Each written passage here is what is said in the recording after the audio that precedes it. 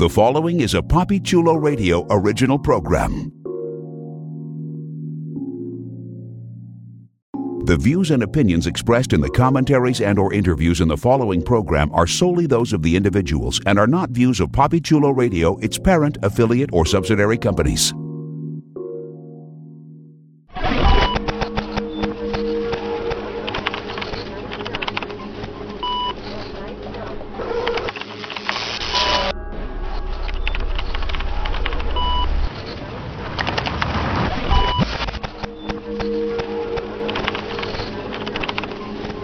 The Avengers Initiative, WandaVision. Welcome to the Avengers Initiative, WandaVision, a PapiChuloRadio.com original series. Papi Chulo Radio celebrating a decade of podcasting excellence. Today is Monday, February 15th, 2021, and I'm your host, Jeffrey Aruz. During this podcast, we'll be having an in-depth discussion on Disney Plus's WandaVision. Please welcome my co-host, Professor X. Hello, everyone. Let's jump into our discussion of Season 1, Episode 6, which was titled All New Halloween Spooktacular! And debuted February 12th, 2021 via Disney+. Here's the official synopsis of the episode. Disturbances on Halloween separate Wanda from Vision, who looks into anomalous activity in Westview. Now, I will say this, before I even start asking you anything, Professor, I just want to give props to the person, whether it's the Disney Plus person or the Marvel person, that writes the episode descriptions, because these are the episode descriptions that are found on Disney Plus. And they are incredibly creative at being hella vague, yet very appropriate for whatever the episode is. Because, yes, this actually happens in the episode, but this is like the vaguest way to say what happened in the episode. And I'm enjoying that. They're doing a really good job of being hella vague with all of these episode descriptions. You know, you could take it as, it could be anything that happens. But, you know, generally speaking. Oh, yeah, they're doing a very good job in that. Yeah, generally speaking, it is what happens in the episode, though. It's hella spoiler. It's hella, not spoiler, it's hella spoiler-free is what I'm trying to say. All right, Professor, so the first thing that I want to ask you is, are you a fan of the type of sitcom that was homaged in this episode? Now, last week, we sort of talked about the type of sitcom as 80s sitcom, and that's kind of what generally we considered the previous episode's WandaVision installment to be focused on. And this episode, we sort of jump into the 2000s. So it looks like we skipped the 90s. But then when I was sort of thinking about last week's episode, if you really think about the 90s in general, the early 90s are still hella 80s, and the late 90s basically lead into the 2000s. I don't know if the late 90s, I don't know if really 90s outside of 90s pop. I don't know if there's really anything on TV that is specifically 90s. I mean, it's still sort of a mixture of the 80s, especially towards the beginning of the 90s. So I guess maybe technically last week's episode could have been 80s and 90s, and this one could still have a mixture of 90s with its 2000 sensibilities, because Malcolm in the Middle, I checked, debuted in the year 2000. Clearly it was filmed probably in 1999 and that sort of thing. So however you want to take this question, Professor, are you a fan of maybe late 90s or early 2000s family sitcoms? You know, I don't think I was watching much in the way of sitcoms at the time.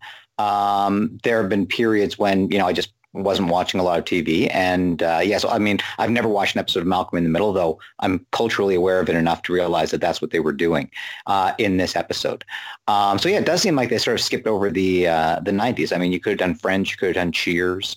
But you know, because those ones, you know, don't really have the kids in them, that would have been more difficult to do. It makes more sense to jump to Malcolm in the Middle, I suppose, especially because that way you do get the the kids talking to camera and stuff like that, which is kind of cool.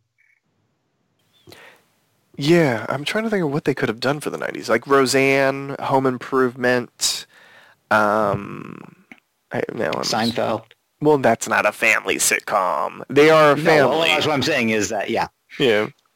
Yeah, But I mean, when you think about the big ones, it would be Seinfeld, Friends, Mad About You, but they didn't bring a kid in until the end. Yeah, it's tricky. But I mean, you can't argue that, they have to do one from every decade.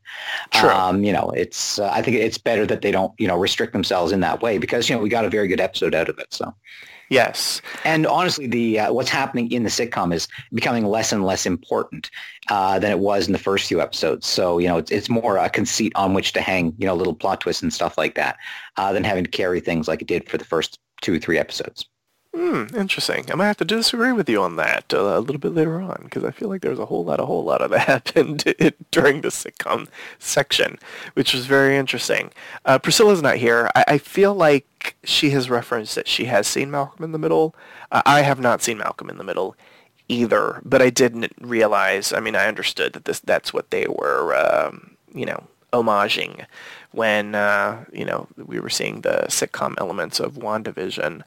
Great theme song too. Like the words of the theme song this time. Yes, it was all about illusion and relaxing and going with the flow and everything like that. It felt much more overt. The lyrics seemed to play a lot more into what we're knowing about what's going on in the show than it did earlier. Yes. Before I get into that, because I have a whole thing about the theme song. Yeah, I enjoyed what they did as far as I could recognize what they were doing with Malcolm in the Middle, and I did like that. I guess we skipped over the 90s, but it allowed them to take on something that started in the early 2000s, which was characters in essence breaking the fourth wall and talking directly to the camera, which I thought it was kind of interesting to see, especially because it was the kids talking to the camera. I believe on Malcolm in the Middle, Malcolm talked to the camera. So it gave Tommy and Billy a little bit more to do, which was interesting. So let's talk about the theme song. So the theme song was hella on the nose this time. I agree with you, Professor X. And the lyrics, as opposed to previous sitcom lyrics or previous theme song lyrics for the sitcoms that we saw for the other decades, the other ones, they were, it was more so talking about Wanda and Vision and talking about them as the characters. This one really was spot on what's going on. And if you focused on the characters that they showed during specific moments of the lyrics, it was just hella fascinating. Like, listeners, if you didn't pay attention to the theme song this time around, go back, put the captions on, and read the lyrics. Because when we see Wanda, it says, "Don't try to fight the chaos. Don't question what you've done," which I thought was interesting. When they showed Vision, "Some days it's all confusion, but if it's all illusion." That was interesting. When they showed Agnes, it's like, let's keep it going through each distorted day, which if you have a theory on Agnes being a part of this or trying to keep things going, I mean, that fit in with that. And then when we see Pietro, and we see him as Pietro Maximoff as himself, the lines are, though there may be no way of knowing who's coming by to play, which goes with my theory, and I think all of our theories, that Pietro is not who he says he is, which was interesting. So they did a great job with the theme song this week. It was hella interesting, hella fascinating, and it certainly dropped a lot of clues this time around. I mean, the visuals were hella chaotic, so if the listeners didn't get the chance to actually pay attention to what the lyrics were, go back and listen. It's an interesting listen. So this week... Also, this is probably the last time we'll get a theme song like that, because when you think about it, once you go into the 2000s and the 2010s, sitcoms don't really have the sort of theme song that sets the conceit of the show anymore. It's just, a quickie instrumental thing like they do in The Office or 30 Rock or something like that, or even Parks and Rec. So I think for me, this might be the last time we get that sort of really overt clue in the lyrics. You're right about that, Professor, because I believe the next one is the Modern Family episode. And Modern Family, it's just an instrumental that's like maybe 15 seconds. So yeah, this was our last taste of a sitcom with a theme song that has lyrics, and I think these were the most important lyrics that we've ever gotten, to be quite honest. Outside of maybe the first one that sort of introduced the romance, the whirlwind romance of Wanda and Vision, and then moving to Westview and that sort of thing from the 50s centric theme. Okay, so this was the Halloween episode. It was filled with comic booky goodness for everyone out there that loves the comic books. Professor, the costumes, what'd you think? Oh, great. And like finally coming up with the justification for why the Scarlet Witch has that costume, a Sokovian fortune teller. And Vision, is the luchador, sort of, explaining why his costume, but also, giving them that sort of homemade feel to them. Not Wanda's, interestingly. Wanda's was very professional. Vision's was, obviously, something thrown together, as was Pietro's. So I thought it was great. It was like, a nod to the comics, but also that sort of sense of, it's almost like in the first X-Men movie, when they're talking about, what do you want? Blue and yellow Lycra. So it was good. It's sort of like, the sense of, what these costumes would actually look like in the real world, and just how silly some of the stuff would be. Now, sometimes they can pull it off. I think Spider-Man has a classic look. Doctor Strange managed to pull it off. But quite often, trying to take those costumes from the comics would look quite silly. So I love that. I thought it was, very well done. And also the justification, because they have to have some sort of reason to put Vision in that costume, and to claim it's Mexican wrestling was, I thought, just genius. And the kids, if I'm not mistaken, they had similar outfits to what they wear in the comics, correct? Yes, certainly. And it's interesting too because Billy, who is Wiccan, was wearing his costume basically from the beginning, whereas Tommy had to get his costume from Pietro later on. But in the comics, Billy is Wiccan and has that sort of, that basically, somewhat comics accurate version of his costume, whereas Speed has one that's, sort of a tribute to Pietro. Very cool. All right, they did the damn thing when it comes to the costumes in this episode. Everyone looked fantastic. Okay, so in this episode, we got a little bit of a taste of what is still, a theme that was introduced in the previous episode, which was Vision, in essence, mistrusting Wanda. And it's something that pretty much started, it started in the previous episode, and especially towards the end. And in this episode, and we got it in the flashback, in the previously on, we had that line of, you can't control me or something like that, and Wanda's like, oh, can't I? And in this episode, Vision continued to, in essence, go off the script. We had the moment at the start of the episode where Vision kind of gruffly alludes to, well, there wasn't anything else in my closet. And he said that in a gruff sort of way, and then he brought on the sitcom charm and, sort of cleaned up the gruffness. But then at a certain point, Vision's like, okay, I'm going to do the neighborhood watch. Vagrants are out there. It's a hot spot for, illicit activity, basically. And we have the line from Wanda, but you're not supposed to do that. And he's like, what? And then she cleans it up as well. But there was that moment of Wanda, in essence, losing control of Vision. I mean, clearly it leads to everything else that happens in the episode. But was that something that you noticed upon first watch, Professor? Yes, definitely. And it was clear, from, the way Vision was playing it. And that, even at the end of the scene where he just leans in and gives Wanda that very chaste peck on the cheek, it was obvious that, he is not being controlled by her. He's going off to do his own thing.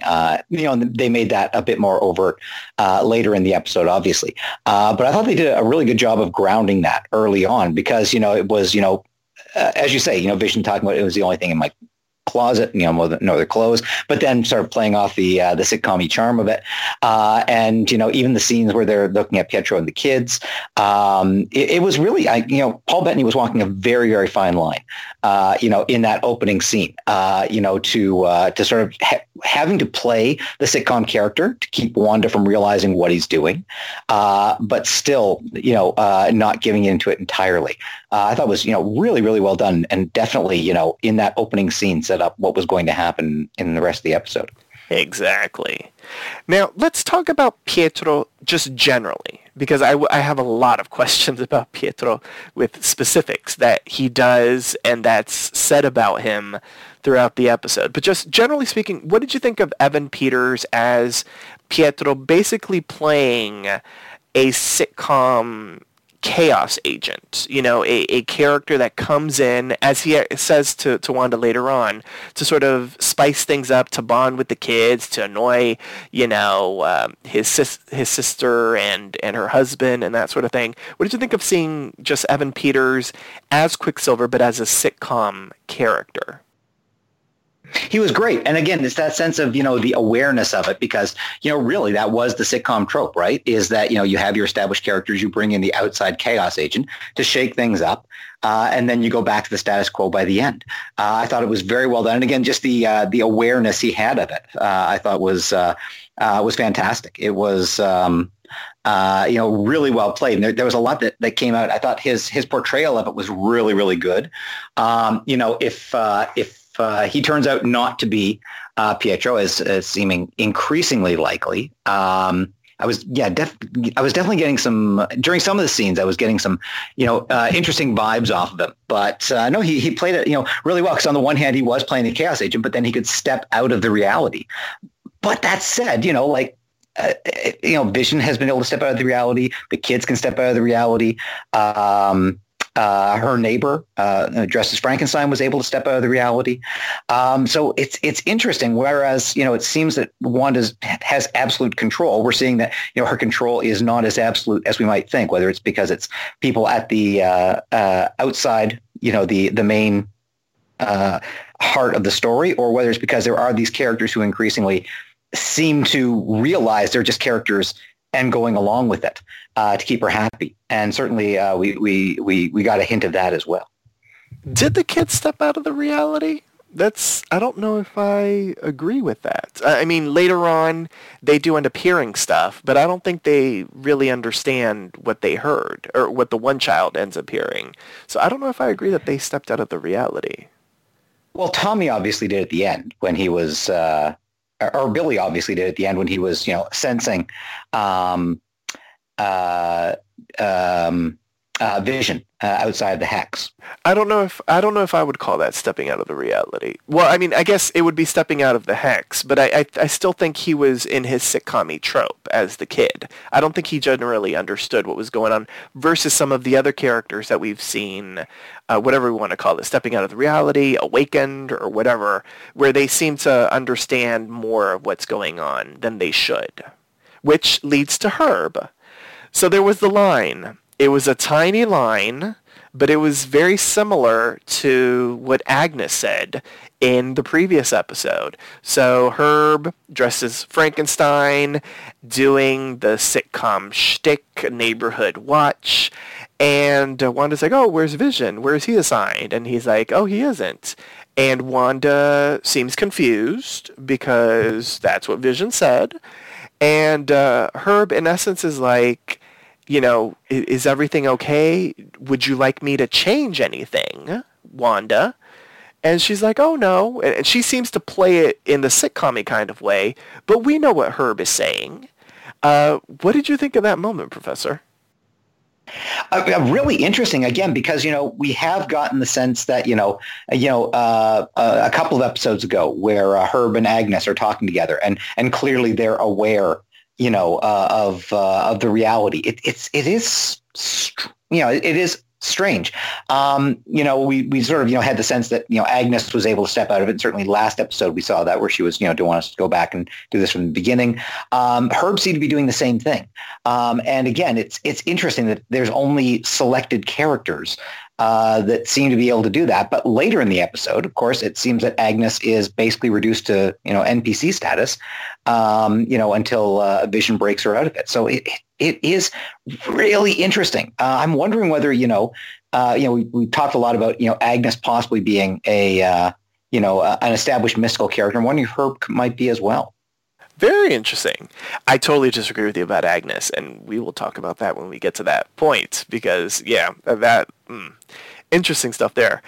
I wonder, though, if Herb... Now, what happened in this episode, I feel like it either means that Herb is maybe a mystical character, or it still has to go back to Agnes, and him and Agnes's sort of their interaction during the 70s episode, because it could have been that at that point Agnes, whatever their conversation was, like Herb remained aware post that conversation, so he didn't go back in essence fully under, and maybe that could have been a point, maybe with the kids showing up, the kids being Tommy and Billy, that was maybe a point where Wanda started losing some of the control that she had about the world around her. Maybe. I don't know. Hopefully at some point, especially since we are headed into the the third act in this 9-episode series, maybe we'll go back and get a greater understanding of like what was going on underneath it all in some way, maybe flashbacks or even exposition. Who knows? All right, Professor, let's talk about this commercial. So we got a very late 90s, early 2000s kids commercial. It was done in claymation. I will say that all of the other commercials that we've seen were kind of focused on the typical American housewife, bouncy paper towels type of commercial, shampoo, body wash type of commercial, a toaster commercial. I mean, you could even say that the watch commercial was geared towards maybe, housewives, maybe getting that as a gift to their husband. But this one was centered on or focused on kids. It was a Go-Gurt type of commercial for a yogurt called Yo Magic. We see a kid with red hair and a red outfit on a deserted island, and they're hungry. They'll give anything, to satisfy their hunger.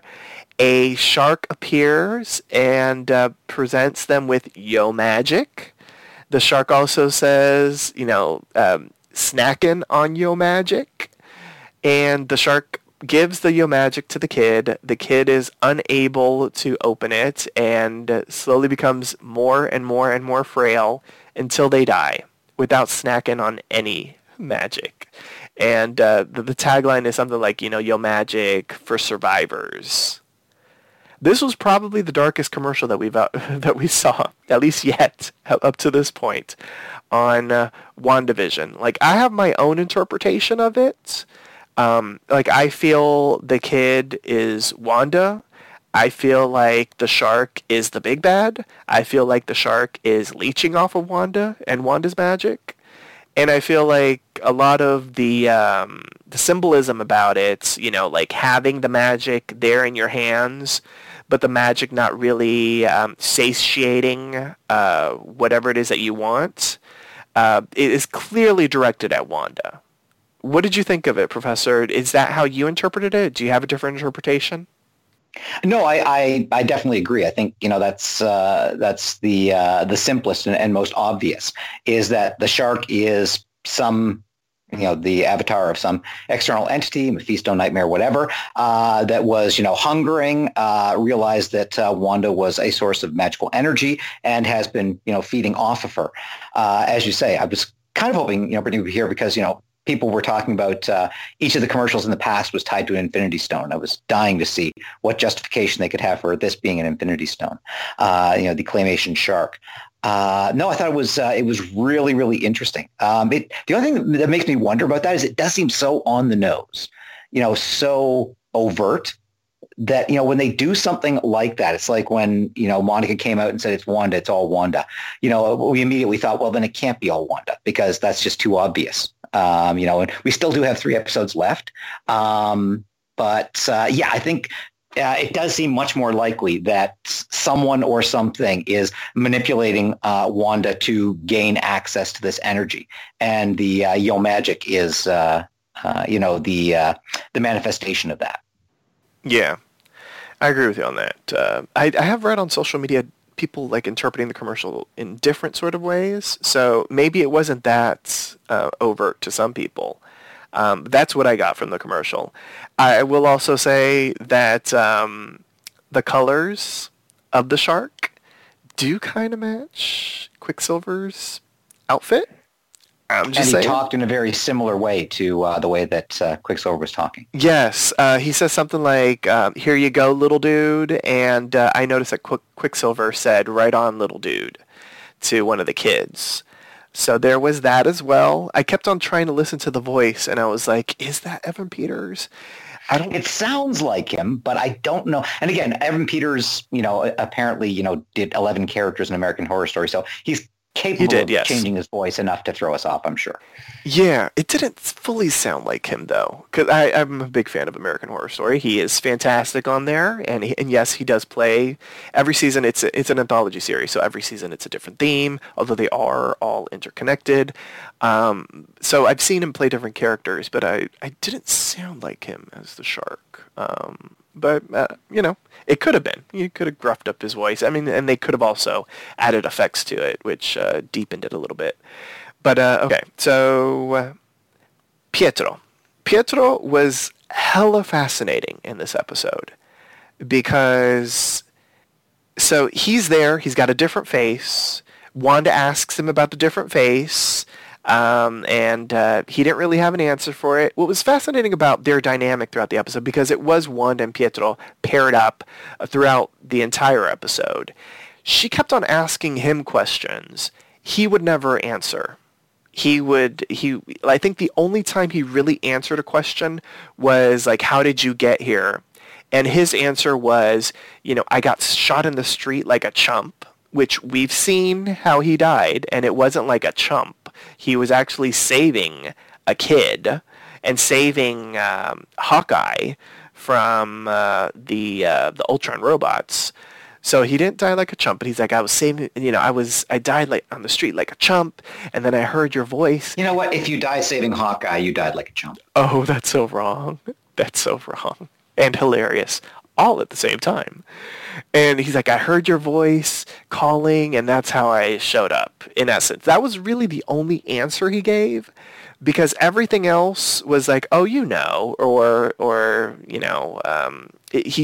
always like asked the question back to her, oh, you don't have your accent. Oh, you don't have your accent. So he was trying to, in essence, leech information from her. And she didn't really notice that.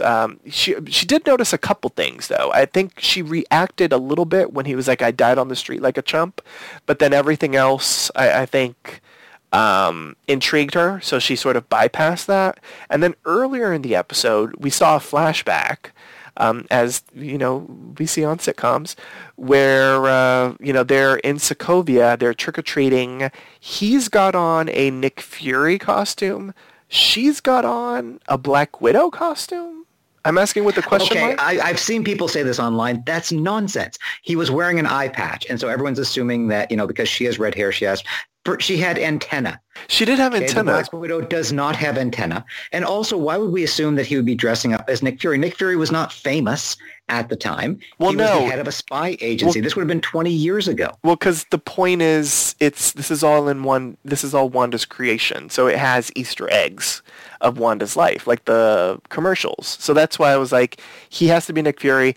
She looked a little Black Widowish just from the clothes, but I didn't understand the antenna. And so I was trying to correlate it with the Marvel hero, but I didn't really. Then I was like, Mantis? But then I was like, but it looked more like a bug.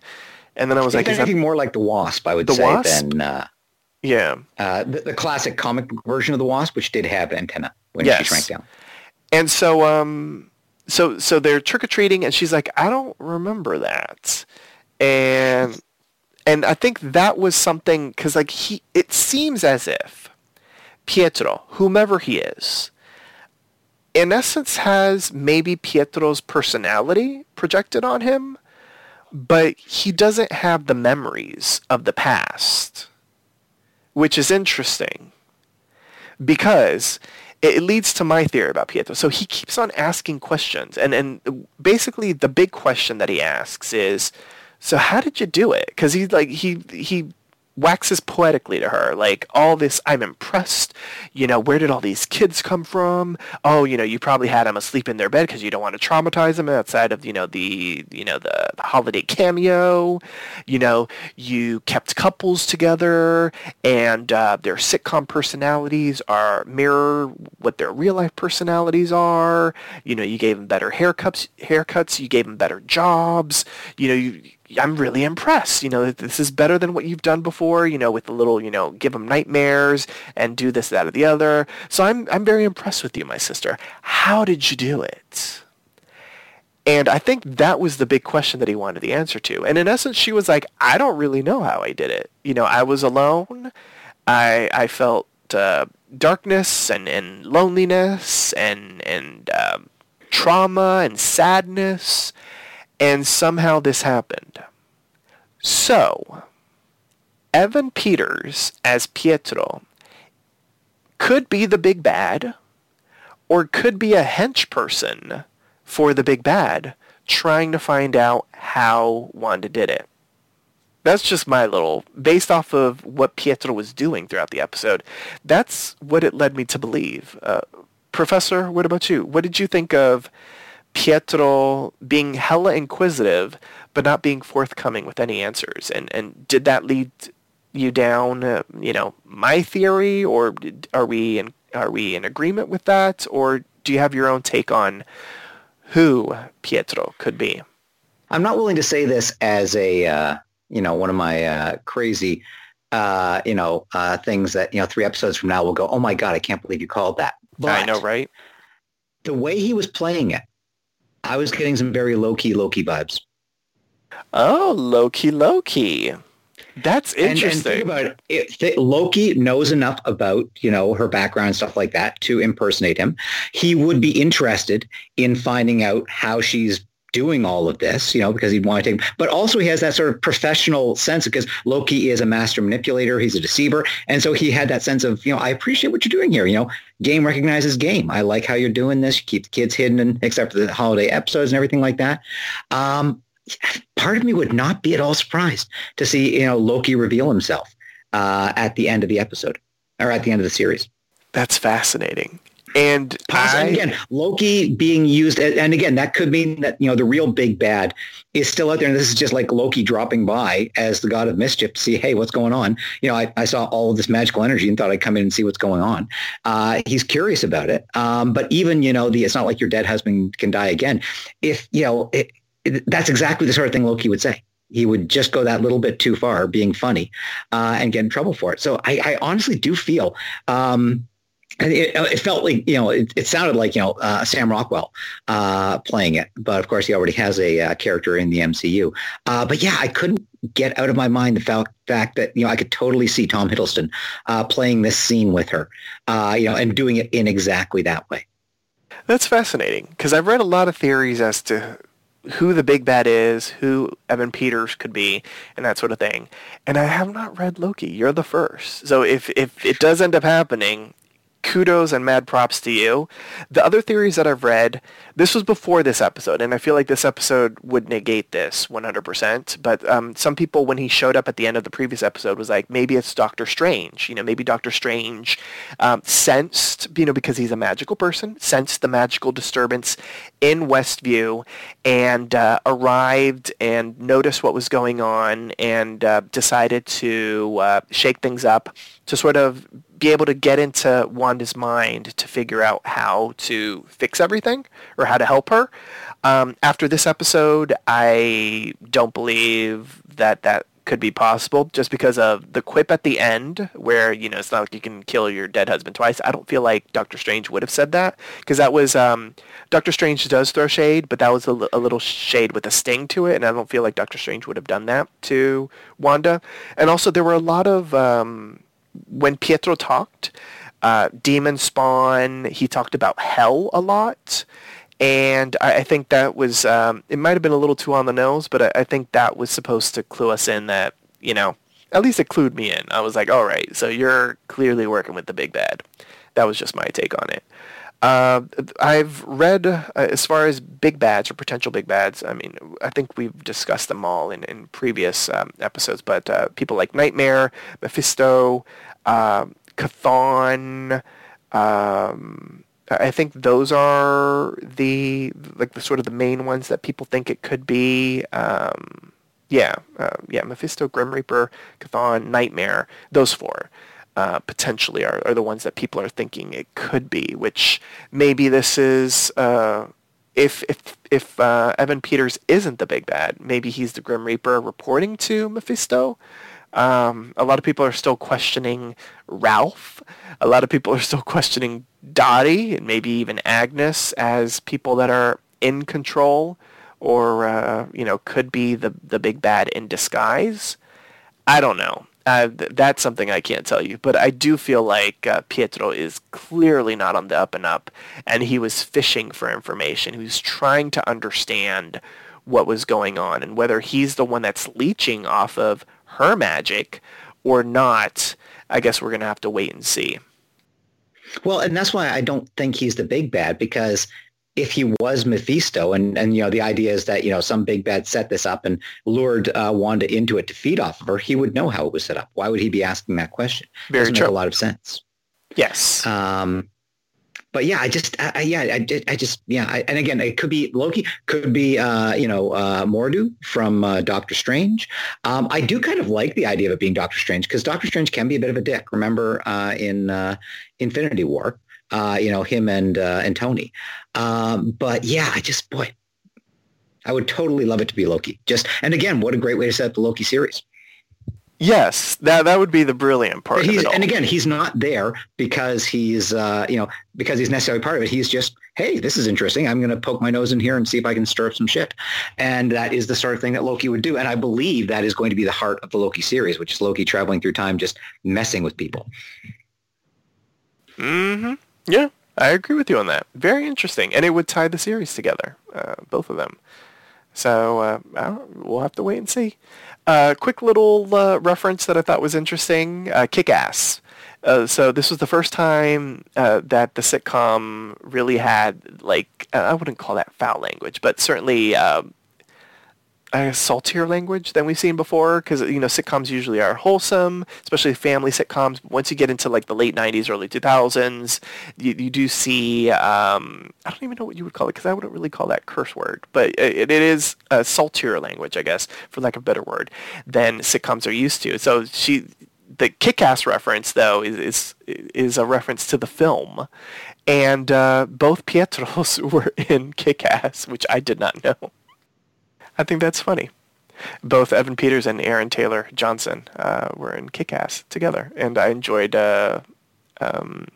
Elizabeth Olsen's delivery of Kick-Ass when she hears her kids say Kick-Ass. Okay, so Vision, while all that's going on, Vision is exploring Westview, and we in essence see that Wanda's reach in Westview wanes when you get to the outskirts of Westview. We learned that also because our people on the outside are viewing that via monitors and that kind of stuff, but we'll talk about them in a moment. So as sort of like the radius of Wanda, gets larger, or as the NPCs, whatever we want to call them, the residents of Westview, get further away from Wanda, it looks like her reach isn't that profound. We see a woman hanging Halloween decorations, and she's glitching back and forth. She almost hooks it, and then she doesn't. And her husband in the back is moving a jack-o'-lantern, and we see a single teardrop, fall from the woman's eye. As, she has this just repetitive, she's stuck. She's imprisoned. I mean, she's imprisoned in Westview, but she's stuck in this loop.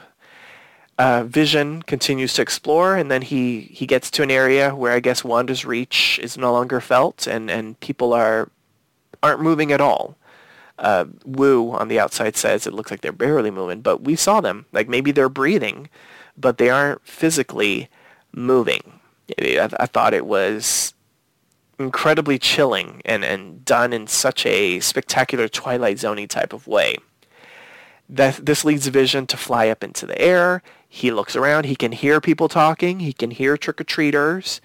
And his eye sort of gazes over to sort of the edge of town where he sees a car that is not moving. And this leads us to Agnes, Professor. Let's talk about Agnes.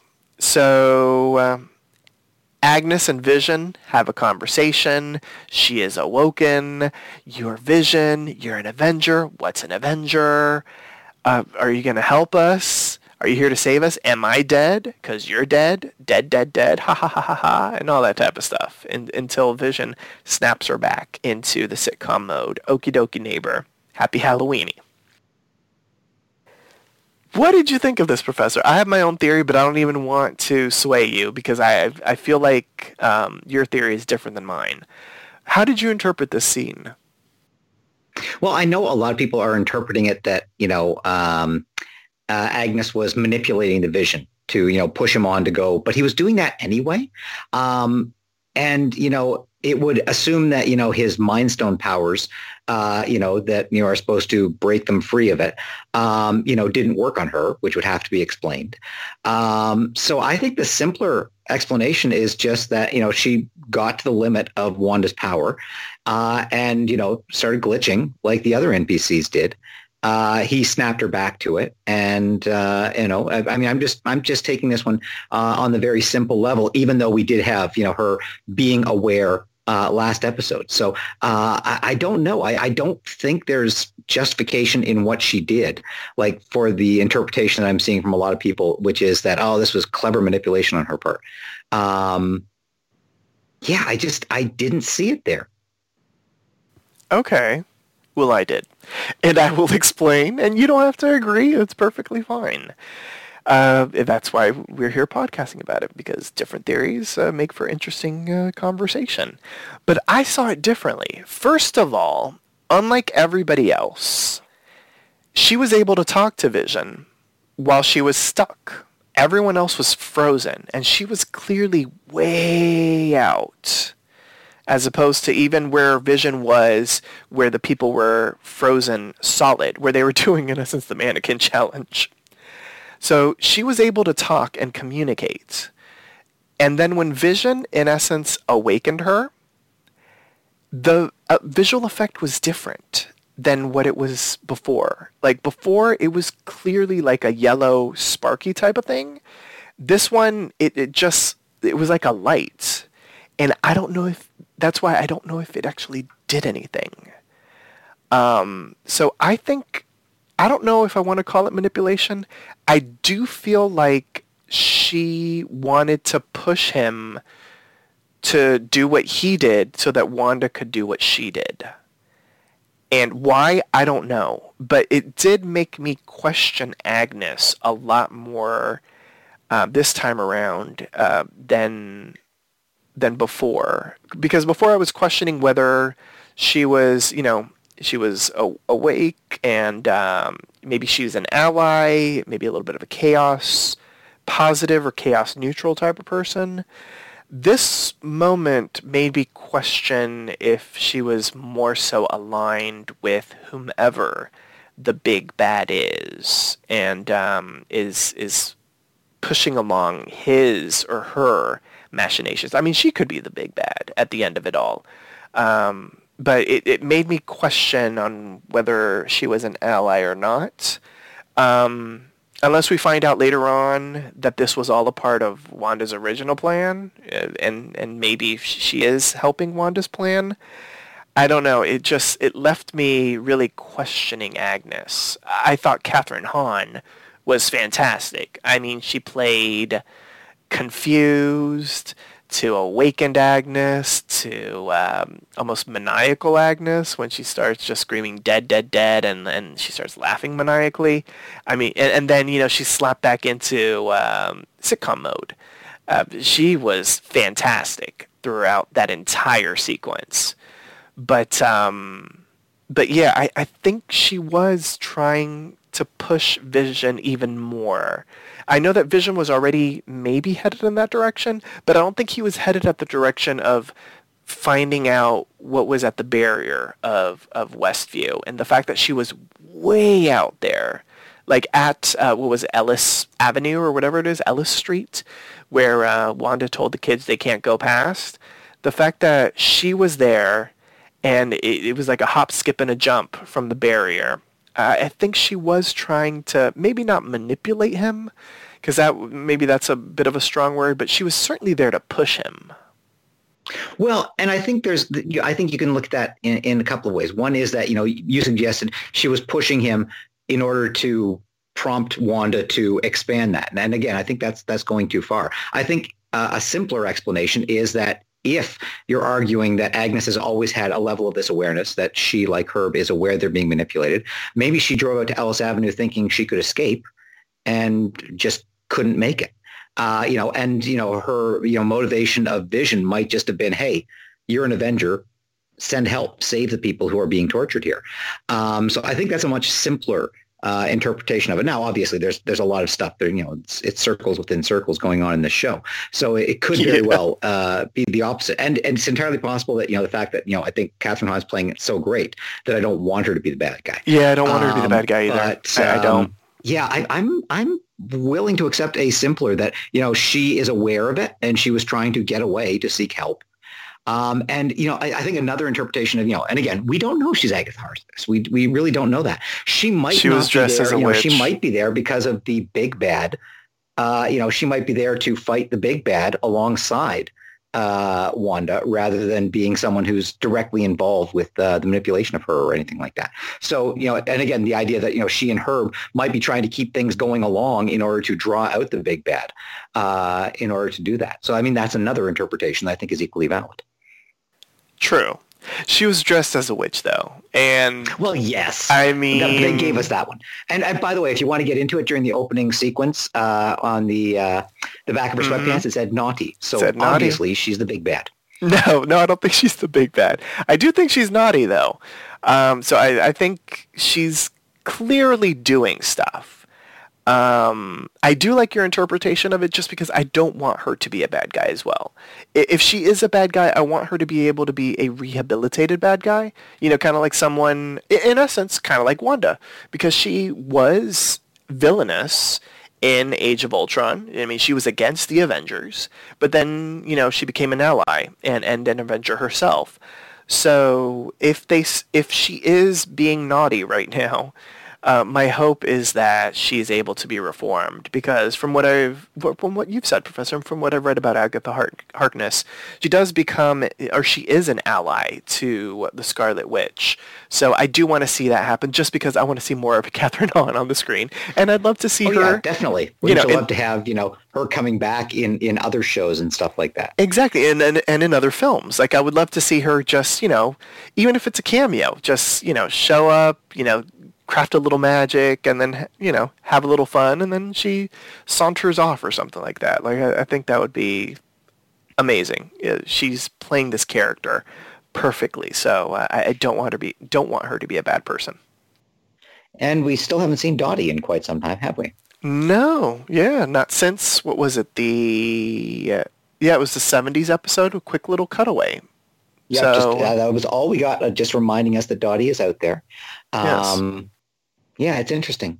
Yeah, again, kudos to them for creating this in such a way that we can, that there are from the available evidence, we can all do that. Although I do find it funny. I saw a funny meme on someone's recap blog where they were saying, it's basically, it's a guy standing there with a butterfly in front of him. And the meme is... Professor, I lost you. So the idea being... Oh, wait, I lost you, Professor. Every character who shows up as being Mephisto. Wait up, Professor, because I didn't hear any of it. All it was, I saw the meme with the guy with the butterfly, and then you cut out. So can you repeat that again, please? Oh, sorry. Sure. There's this meme. It's an animated, sort of, a cartoon style of a guy standing there pointing at a butterfly, and over the guy it says WandaVision viewers, and over the butterfly it says that must be Mephisto. The idea being that we are all pointing at every character we see on the screen and going, that must be Mephisto. It'd be That's really funny funny. if Mephisto doesn't show up. It's kind of a waiting for Godot. Waiting for Mephisto. That's hilarious. Yeah, I know that meme. That meme is used for a lot of stuff, and it's funny that they made a WandaVision version of that meme. But yeah, we are apparently waiting for Mephisto. Yeah. Okay, so we talked about Agnes, which was hella fascinating. Well, let's go outside of Westview and let's talk about a couple things before we get to what happens at the end. So outside of Westview, we're basically catching up right after Wanda's appearance outside of Westview in the previous episode. And man, it's like... Oh, gosh. Like, I tried to root for this man for a moment, because I was like, you know what? You have a connection with the Rambos, Mama Rambo, Maria Rambo. You have a connection with Monica. So I was rooting for him. But, man, he just turned into just the stereotypical, as you say, Professor, bureaucratic head. And it just, I was, in essence, I went from trying to root for Hayward to being completely against him and being for, of course, our people, Monica, Darcy, and Jimmy. What did you think of the confrontation between Monica and Hayward? Because I do think, regardless of what I think about him, because I think he's clearly up to some nefarious shit. I feel like he was trying to do something with Vision's body, the technology. I feel like Wanda saved Vision because they were doing nefarious shit. They, being SWORD, were doing nefarious shit with his carcass those 5 years. But he did make some interesting points that did allow me to sympathize with him for a second. He was like, oh, you people, you guys were blipped. You don't know what happened. You guys still have the wide-eyed optimism. Like, you don't know about what it was like. And I was like, you know what? I can sympathize you just a tiny bit. But then he was a dick. And I couldn't. But I loved Monica's line of, don't let your past 5 years, allow you to be a coward or something like that. I was like, ooh, that was a burn. Professor, Monica and Hayward, what did you think? Well, I've said it before. I would like, a show where, the middle-aged mediocre white guy wasn't the bad guy. Representation matters. But no, yeah, they've been setting it up. He was, we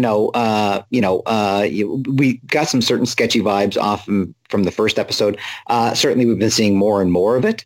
But I can't help but think about, the fact that drone was still glowing red when they brought it out. Now, presumably, it's been reabsorbed back into the hex by the end of the episode. But I did wonder whether they were setting something up with that. I think he was justified up until the point where he invoked Maria Rambeau, and at that point, that was just like, okay, well, he's gone too far. Yeah, I think the drone was foreshadowing of what we learned later on, which we will be discussing actually next.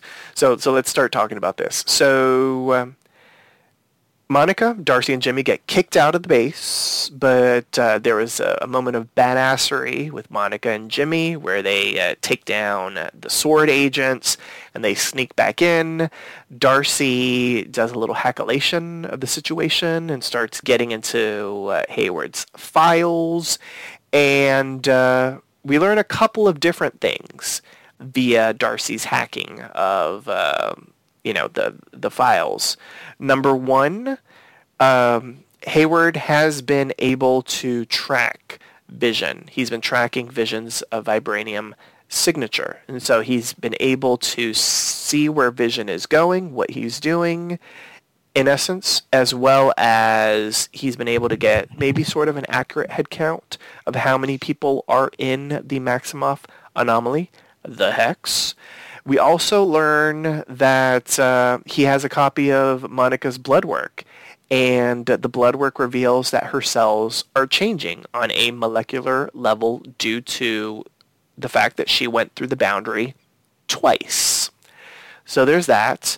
There's also there was something that she found called what was it? It wasn't Operation Cataract, but it was labeled Cataract, which was interesting. And she ends up emailing it to Wu because Wu and Monica end up disappearing because they're about to meet her guy who's going to help her get back into the Hex. Another sort of allusion to her guy, which is interesting, which maybe we'll meet her guy in the next episode. So there is a lot to break down right here, Professor. So let's break it down. The moment of badassery with Monica and Jimmy. Monica's cells changing on a molecular level. I hear Priscilla screaming photon in the background. She's screaming it through the snow. So there's that. And why were they tracking Vision? Professor, why didn't you tell anybody? Why was this a surprise? And and what was that cataract thing that she found? What do you think? Many questions in there. Let's deal with and attempt to systematically. So his tracking of Vision, I think, is because, as we said before, they've had Vision's body for 5 years. They've been experimenting on it. I think that this is, modifications that they've made to it. When they're doing the Vision tracking, it actually says, when when Jimmy goes off and looks at the border and then it goes back to him, it says, what was it? Asset. Reacquired. An asset is usually a term you use for something that is working for you. It didn't say target reacquired, it said asset reacquired, which makes me think that Sword was working on Vision, trying to turn him into a weapon. Mm-hmm. And this is a vestige of that they can track him and possibly, even manipulate him to try to get him out and come back to them. Because, he certainly seemed to know where Vision was going. I guess they could tell it from the tracking.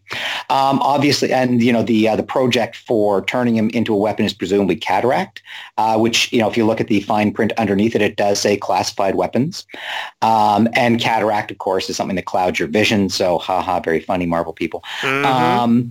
So yeah, I think the speculation that we had last week or the week before that Sword was dealing some shady stuff with Vision's body for those 5 years is going to hold up, and that they were trying to turn him into a weapon, and that probably is what Wanda found out about this, which is why she broke into the Sword facility, grabbed his body, as we speculated, and took it off to Westview to do this. Now, that said, who told her about Vision's body? Who tipped her off about that? Was that an inciting incident that someone, tipped her off to this to get her to this point? I don't know, but I think what we're going to find out is that yes, and so I think that answers all the questions that were raised in there. Did I miss any? You did. Well, but before we get into Monica's cells. Monica's obviously becoming Photon. Come on, we knew that. As soon as we saw Monica Rambeau come back. As soon as I saw Monica Rambeau in Captain Marvel, I knew she was going to become Photon. Okay, well, there you go. Or Captain Marvel. She was also known as Captain Marvel for a while. Yes. Okay, all right. I like it. Okay, so, yeah. Now, my hope is that Hayward was the one doing the nefarious stuff with Vision, because I don't want this, because, you know, we learned that Maria was the creator of S.W.O.R.D. She was clearly dealing with cancer and that sort of thing. So my hope is that she's been dead for 3 years. Correct. So my hope is that she didn't know about this, or that he did it once he got the power. Because I want him to remain the evil one, if I'm being honest. I don't think they'd besmirch Maria's legacy in that way. Yeah, I agree. But no, I agree, and that would make sense. You know, like that. You know, if he'd only been doing it for a while. But you know, and again, talking about, you know, ways to wrap this up. You know, Nick Fury blipped back, you know, 9 days or 2 weeks ago, so maybe he's going to show up at the end of it and take control of S.W.O.R.D. away from Hayward. That would be awesome. I would not disapprove of that. Oh, yes. the guy. We didn't mention the guy. Okay, so I realized that if we do not meet the guy, and she says, "Hey, Reed," to him, the internet is going to, you know, lose its freaking mind.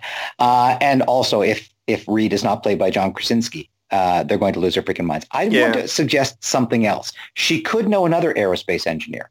Because back in the Captain Marvel movie, there was a Skrull who was able to convert, you know, an ordinary ship into a space-worthy ship. Oh, yes. So, and she, you know, had her Skrull friends and stuff like that. I would be surprised to maybe reinvoke the Skrull. Now, that said, would I love to see that, you know, Reed is there and he's got 3 friends with him because they have to help him drive this in there? Sure, I would love to see that. But I don't know if they're going to go the Fantastic Four route just yet. And again, they might just introduce him, you know, and leave that hanging out there. But it would be a way, you know, for them going through it to gain their powers, similar to the way that Photon gains her powers. So that could give us our Fantastic Four. But I would not be surprised to see a Skrull prop up. I actually like that a lot. I will also say, since we're talking about Skrulls, some people think Hayward is a Skrull, one of the evil ones. I don't know why they're thinking that, but I have read that actually a lot online. People think Hayward is a Skrull, and I mean, you can't convince them otherwise. So I just wanted to put that out there. I did read about Reed. I mean, it was like all over the place over the weekend. People do really want John Krasinski for whatever reason. They're like, he looks exactly like the character in the comic books. It needs to be him. I did read an interesting casting suggestion. Some people were saying William Jackson Harper from The Good Place as Reed. And I was like, he'd be good. Yes. I was like, that might be really interesting, especially because we know the MCU is really trying to be incredibly diverse, moving forward from Phase 4, which we're currently in, and onward. That might be interesting. I would dig that. He's very good. My only reason for wanting John Krasinski to play Reed Richards is you could probably get Emily Blunt to play Sue Storm. Yes, that is true. And wouldn't that be fun? Yes. Yes. Although the casting that I saw online, some people put John Krasinski, and for whatever reason, they want Sue and Reed to be interracial. At least those are the suggestions that I keep on seeing on social media. They recommended Nicole Bahari from Sleepy Hollow fame. Oh, never watched it. Okay, but I've seen her a lot as Sue, which I don't know why, but the internet seems to like that. I like William Jackson Harper. He's bulky, but he's not as bulky as Krasinski. And Krasinski, you know, because he's bulked up for Jack Ryan, I think he's too bulky to play Reed Richards. Reed should be a slimmer fellow, I think. But William Jackson Harper plays smart very well. Okay, well, there you go. Okay, so we'll see. I'm assuming we're going to have to meet this person in the next episode. I feel like it just has to happen. Well, and also, if there is going to be a big bad, they have to be introduced in the next episode. You know, we're in the final third of it. You can't go introducing a character in the last 2 episodes. It would just be such a cheap cop-out. If there is a real big bad, they have to be revealed in the next episode. We don't necessarily have to do the Reed thing, you know, or whoever her guy is, because she did say it would be about an hour. And so if they're doing everything in real time now, you know, you could justify pushing that off for another one. But my suspicion is that things are going to really start picking up in the next episode in terms of a big bad reveal, in terms of her guy guy, whoever that is, and going back in. I do agree with you on that. Yeah, 100%. I feel like the big bad has to be revealed in the next episode. If there is another big bad, if it's not all Wanda, if there is some sort of supernatural being leeching off of Wanda, I feel like it has to be revealed in the next episode. Because I think the last 2 episodes will have to be the battle, in essence. Wanda realizing, what's going on. I think the next episode will be us knowing who is behind it, maybe, and then the following episode will be Wanda's realization that maybe she's being manipulated or maybe she's being used, whatever. And then the final, and maybe that might kickstart a big battle, and then the final hour will have to be, in essence, the battle for Wanda's soul or something like that. Well, and there was a line about that in this episode before Monica got thrown out by Hayward, which is that, Wanda is going to be the solution to the problem. Correct. You can't attack her and try to kill her. She's the only one who can fix this. And yeah, and I agree with you that is going to have to be the resolution to it. 100%. 100%. Okay, so let's see. Did we discuss everything outside that was important? Yes. Darcy? Well, Darcy. Well, what do we want to talk about? Darcy getting handcuffed? Because that's what we're going to talk about in a moment. Okay. Okay. I just wanted to make sure we hadn't missed that because. Oh yes. Oh no. Yeah. Darcy was everything. Okay. So Vision starts walking towards the barrier, and he struggles, but he makes it through. Beep beep beep beep beep. They're tracking Vision. Hayward and his goons, go and meet Vision where he emerges from the hex. And he's still struggling. We notice that sort of pieces of him are being ripped from him and being thrown back into the hex. Darcy, runs outside. She's like, why aren't you helping him? She ends up getting handcuffed to a car and that sort of thing. And inside, Billy is Wiccan, right? Correct? Yes. Okay. So inside the hex, over the course of this episode, the twins' powers have emerged. Tommy has super speed, and in essence, Billy has his mother's telekinesis, whatever you want to call it, her powers. And he hears his father in pain. He goes to his mom. His mom's like, where is he? And he can see the soldiers. He can hear what's going on, and he can even read their minds. And they're like, they think he's dying. So Wanda ends up freezing everything in Westview. Her eyes glow, and she increases the radius of the hex. So what this means is that the hex starts to grow, and it starts sucking up the entire Sword camp. We don't see what happens to Darcy. We just know that she's handcuffed to a car. I believe we specifically don't see what happens to Darcy so that we can be surprised in the next episode.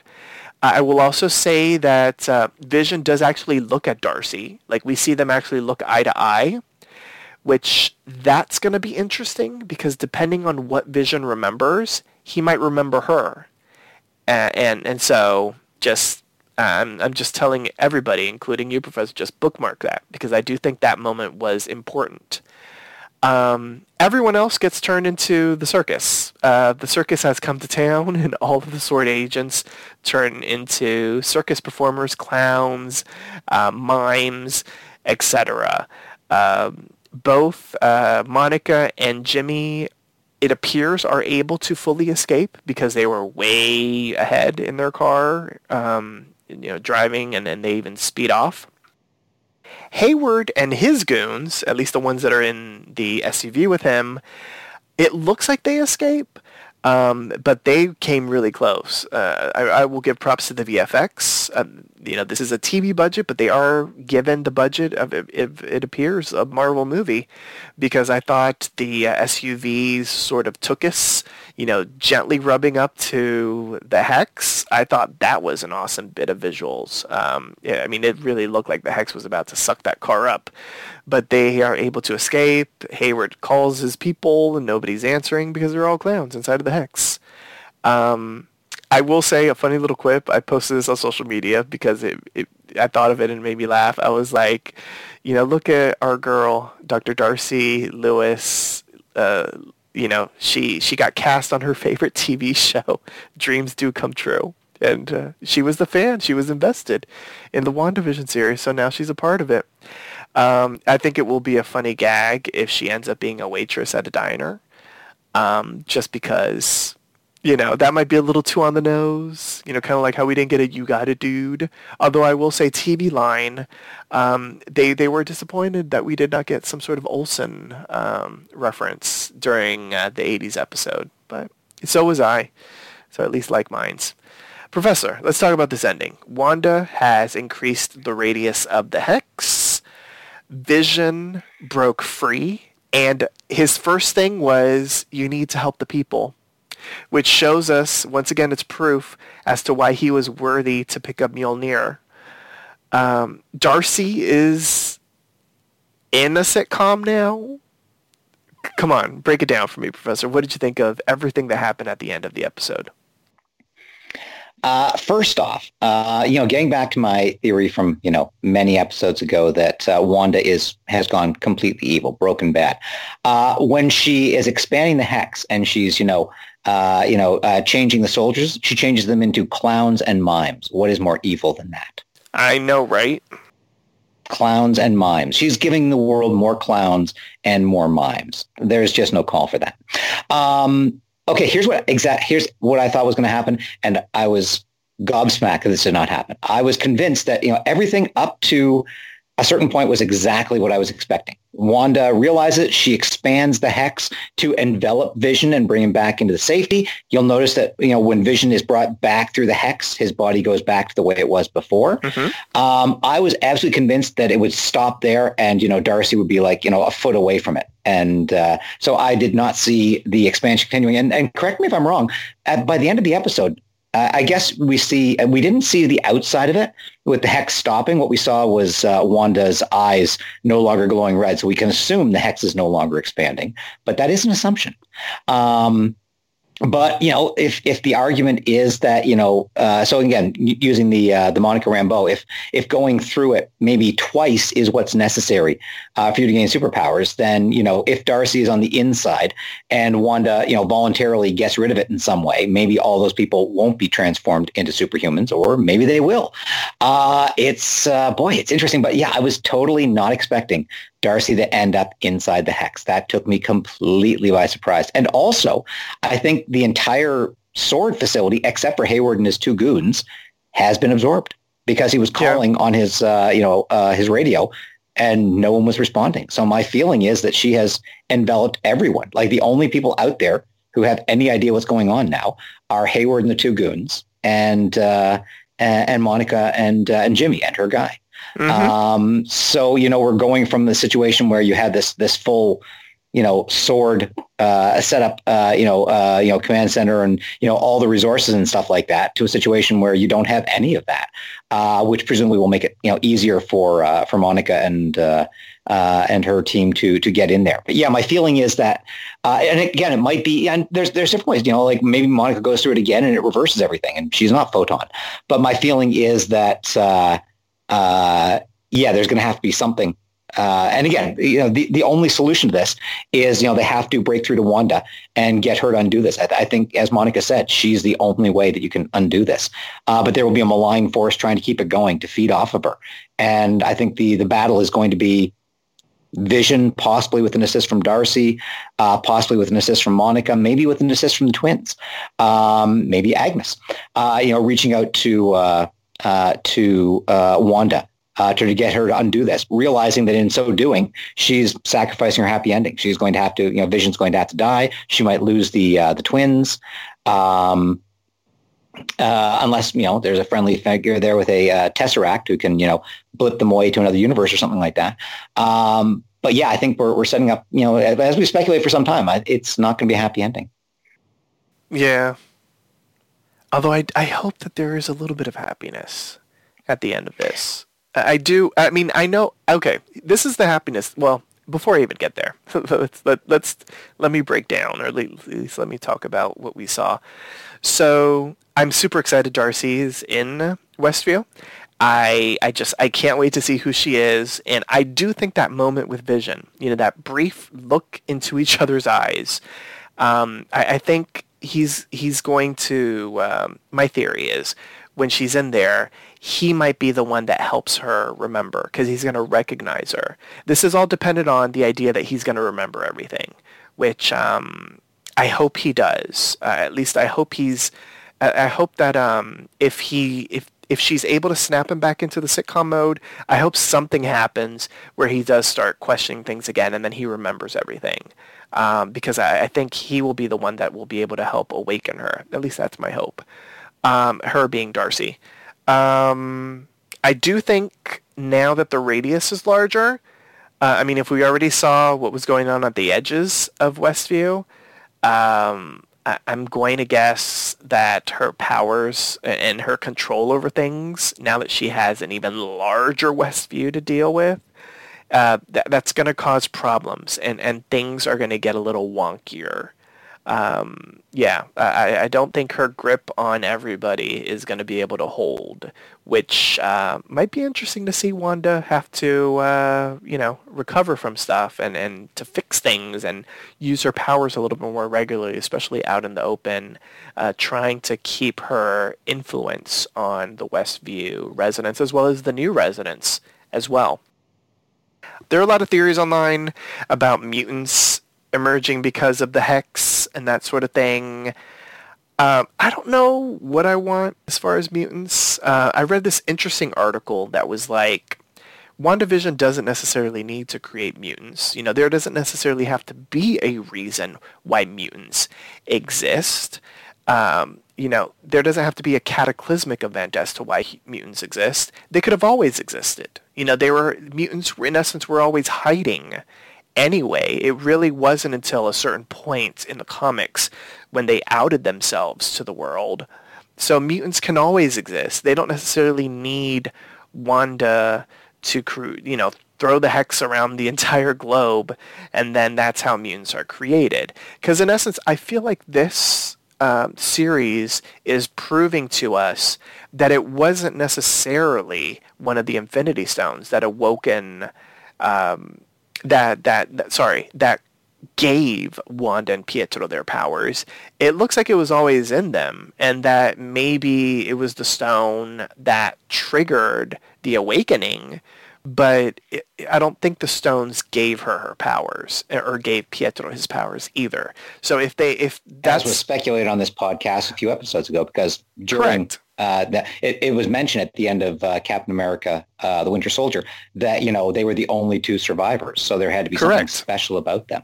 Yes, that was brought out. But we didn't really think of it in that way then, because the idea of mutants being in the MCU was a no-no because Fox owned the film rights to the X-Men. But now that Disney owns Fox, I mean, that's an easy way, and it would be the simplest way to retcon. Because in essence, it wouldn't be a major retcon where we're completely changing a character's backstory. We're just being enlightened to something that the characters didn't know at the time. So I hope that they go that route, and I hope that it isn't that the Hex envelops the entire Earth, and that's how mutants appear. But if they need a reason, if people out there specifically need a reason, I mean, I guess that isn't really that bad of a reason. Anyway, period. Okay, so what else? The clowns were fantastic. I mean, the way that she clowned on them was spectacular. It was so good. The fact that we got to see the Scarlet Witch in her comic book costume, I should say, wielding the hex magic was spectacular. I enjoyed that as well. I do think the hex stopped. I feel like when we saw Hayward and his people sort of drive away, we saw like the barrier stop, and they kept on driving. It didn't look like the barrier was catching up to them. I do wonder how big it got. Did it double in size? Because it looked like it went for a good amount of time. So I wonder how large the hexagon now is. And I am really excited to see Monica and maybe even Jimmy break the barrier and arrive there in their sitcom form. I do wonder, once again, because Vision knew Geraldine, if he sees her, like, will he go and awaken her? Like, will Monica be Geraldine again? And would he be like, oh, I remember, and like he awakens her, and then that's how he's able to gain some intel, and that's how Monica is able to, get her real persona into Westview. I mean, it's interesting. There's a lot of stuff that needs to happen in the next episode, because the next episode basically has to be the episode that sets up the final act. So the good thing is that Disney Plus has already announced that all of the final episodes, the 3 final episodes, will be an hour long. I do wonder if that means an hour including the not commercials, the end credits, because the end credits are at least like 5, 6, 7 minutes. So hopefully it's an hour. That this time I was like, because I'm watching it thinking, oh, maybe there's going to be a post-credit sequence finally, and it's just 5 minutes of credits. Yeah. So hopefully it's an hour, not including those 5 minutes. So yeah, because there's a lot that needs to happen. Professor, any theories? Anything that you think is going to anything that you want to see in particular in the next episode? Well, if there is a big bad, I want them revealed, because I think you have to do that. Now, having said that, if we have 3 hours left, then I guess you could. It seems like such a cheap thing. It's like breaking the laws of detective fiction. The rules of detective fiction are you have to give all the clues to your reader. So I think for them to suddenly in the last 2 episodes bring up, oh, I was the big bad all along, ha ha ha, that would feel kind of cheap to me. I do agree that I think the look between Darcy and Vision was significant, and that Vision is going to see Darcy, whether as a waitress, probably not, but if they did, that would be hilarious, and wake her up. But yeah, I think what's going to happen is, if there is a big bad, they'll have to be revealed in the next episode. We may find, Hayward is trying to do something even bigger and nastier, to attack it. And, there's, arguably a justification to be made for that, because, the hex is really dangerous and has just gotten much bigger. So, we may see, more discussion and stuff like that going on. But ultimately, I think the battle will be, with Wanda on the inside. And it might be that, in order to, for all the people that she just, brought through the barrier once, maybe she will have to expand the barrier all the way around the world in order that they don't go through it a second time and end up like Monica. Or it might be something that she can undo on her own. I think there's, a lot of stuff that's still up in the air. And, as I said before, kudos to them for giving us so many red herrings and things that we're jumping at, that must be Mephisto, that we've been, doing it for all these episodes, and we'll probably be doing it for the next 3 as well. Mm-hmm. Speaking of herring, she did threaten to turn Pietro into pickled herring. And was that fish a herring that they gave him? I don't really know my fish all that well. Okay, I don't either. But that would have been funny if it was a herring. I've always thought a herring were smaller than that, but... Okay, it could have been. Yeah. I did look up, apparently the commercial shark voice was voiced by somebody named Adam Gold. Now, whether if that's a real name or a real person, because sometimes they'll put fake people if it's somebody. Yeah, and Tatiana Maslany was not cast as She-Hulk. Yes. Well, they lie to us all the time, those lying liars. Yes. Yeah. So, okay. So I agree with you. I feel like the big bad needs to be introduced in the next episode. My hope is that they don't wait until the very end of the episode to introduce us to the big bad. I hope that we find out sooner rather than later in the episode. I'm looking forward to it. It's going to be the Modern Family episode, so that means we're going to get a lot of one-on-one camera time with probably, I don't know if I don't think Vision would do it unless he is sucked in at the start of the episode into the sitcom motif. If not, it's definitely going to be Wanda talking to the camera, which might be kind of interesting. And my hope, and I don't know how they're going to do this, my hope is that maybe the next to last episode, we figure out, or we're shown via flashbacks, exactly how the hex happened. And I don't know if it needs to be an hour-long episode. I mean, depends on exactly what they want to show us and how they want to present it to us. But I do feel like we need an extended flashback sequence really detailing how this happened.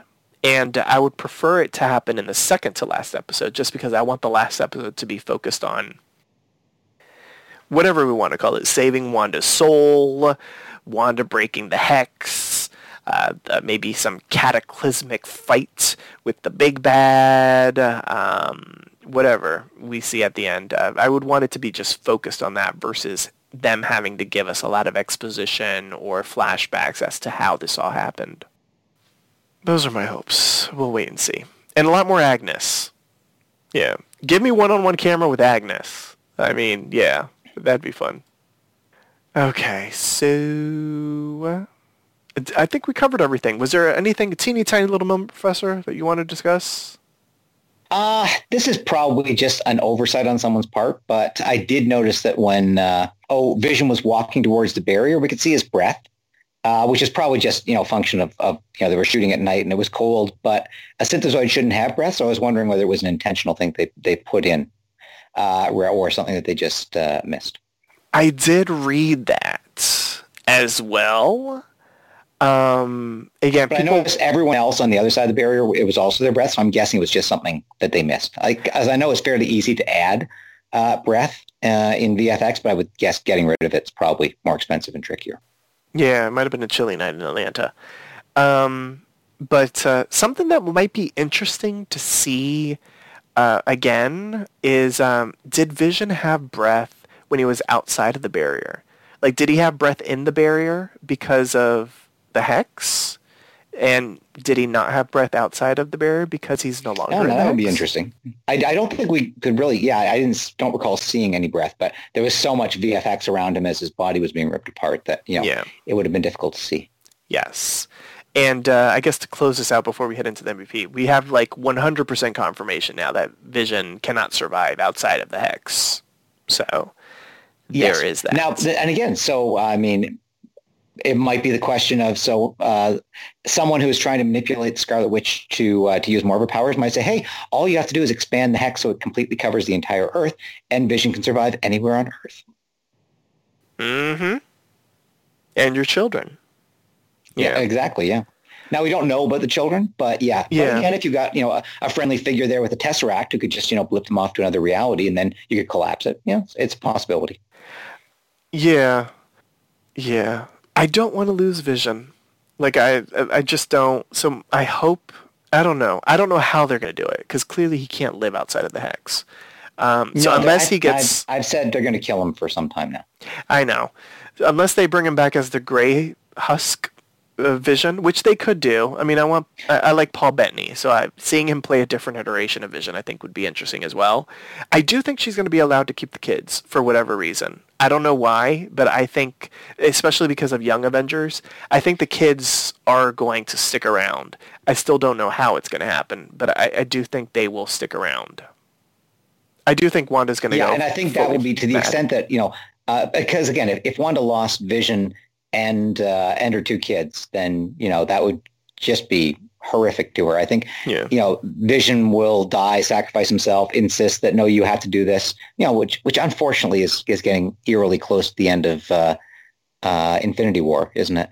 I have to sacrifice myself to save the world, and you have to do this. Oh God! Now I'm hoping they don't do that. But I think keeping the kids around. Also, I like the two kids they've got playing Tommy and Billy. I think they're great. Yeah, they're fun. I like them. But I do think, and I think the end of this will have Wanda really succumbing to the madness. Like, I don't think we're going to get Wanda, like, fully, I have grieved, Like, I don't think we're going to get that Wanda at the end of this. Whether she goes fully mad and, maybe uses some sort of interdimensional powers where she, disappears and then we don't know where she is, and that's why Doctor Strange has to go into the multiverse of madness. I think you almost have to do that because you can't have her staying on Earth after she's just done this. Yeah. So I think who's going to trust her? There, it's and I think that would open up a situation that she is out there, possibly. And again, as I say, perhaps if the twins survive, but only by being removed from the Earth, then maybe this is going to be her seeking after them and not caring what she does in the aftermath of it, and Doctor Strange has to lend a hand. True. I did read an interesting theory online where people were saying that because Doctor Strange had what was the stone that he had? The Time Stone?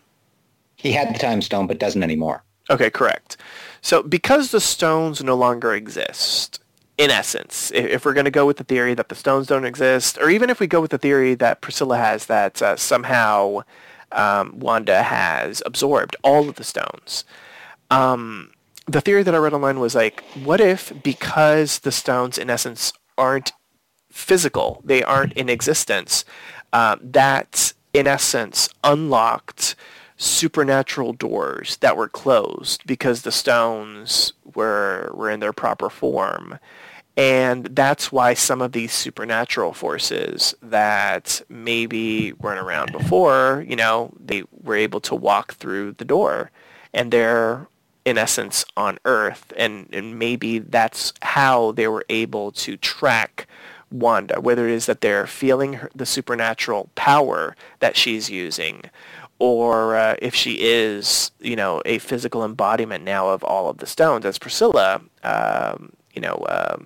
theorized, that would emit a great amount of supernatural, magical power. And so that would attract some ne'er-do-wells in the supernatural world, and that might be where said person might have, arrived and started leeching off of that power.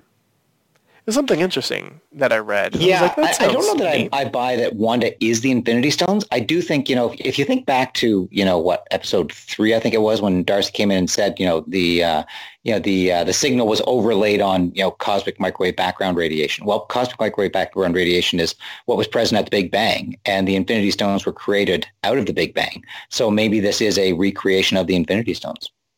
That's interesting as well. I don't think they're necessarily part of Wanda, but I think maybe their energies are in there. And in the same way that you had all those people fighting for Infinity Stones before, that might explain why, various powerful people are out there. You could have multiple, as I say, it doesn't have to be Loki or Doctor Strange or anything like that, but there are a host of mystical characters in the Marvel Universe who might just be showing up, trying to do that. So exactly.